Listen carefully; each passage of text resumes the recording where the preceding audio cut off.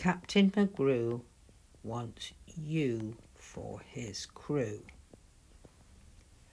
By Mark Spearing. Do you think you can make the grade? The sign says, "Help, wanted. Could this be the job for you? Join a pirate's ship." You'll need bulging muscles, strong fingers, strong thumbs to hoist up the mainsail and wave, "Goodbye, Mum." You'll have to be tough, that has to be said, to pull up the anchor from the deep sea bed. You mustn't be little and you mustn't be big, but just the right size to get up that rig, right up to the crow's nest. You must be prepared to shout, "Land ahoy!"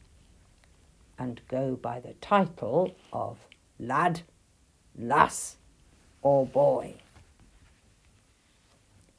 Are you good with a spade?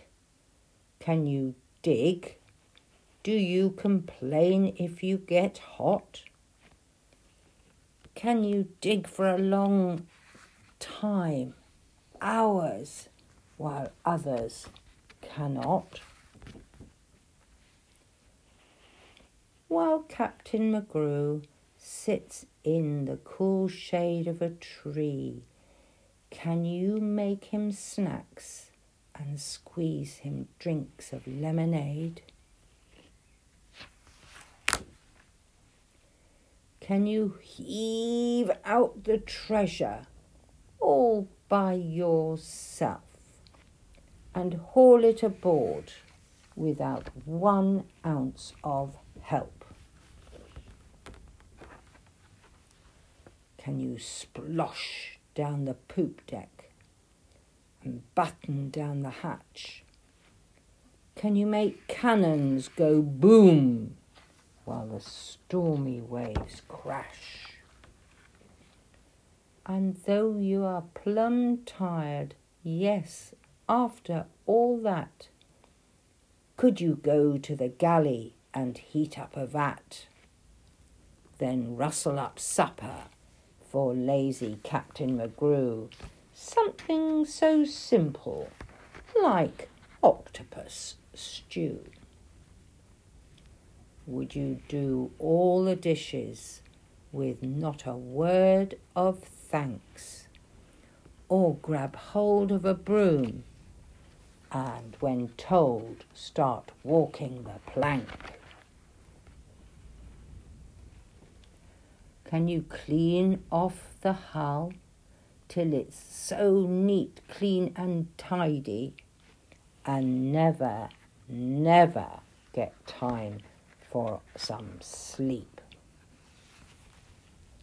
And can you read bedtime stories and sing sweet songs, you know, to Captain McGrew, who will do nothing below? And then you must navigate the night as he snores down below. I hope you can do all this. Yes, really I do. For I know that pirate is going to pick out his crew and shiver me timbers, he's chosen you. Yes, Captain McGrew wants you for his crew. But for those who aren't suited to life out on the waves, there's a knight on the seashore called Norman who's looking for knaves. You can join him instead.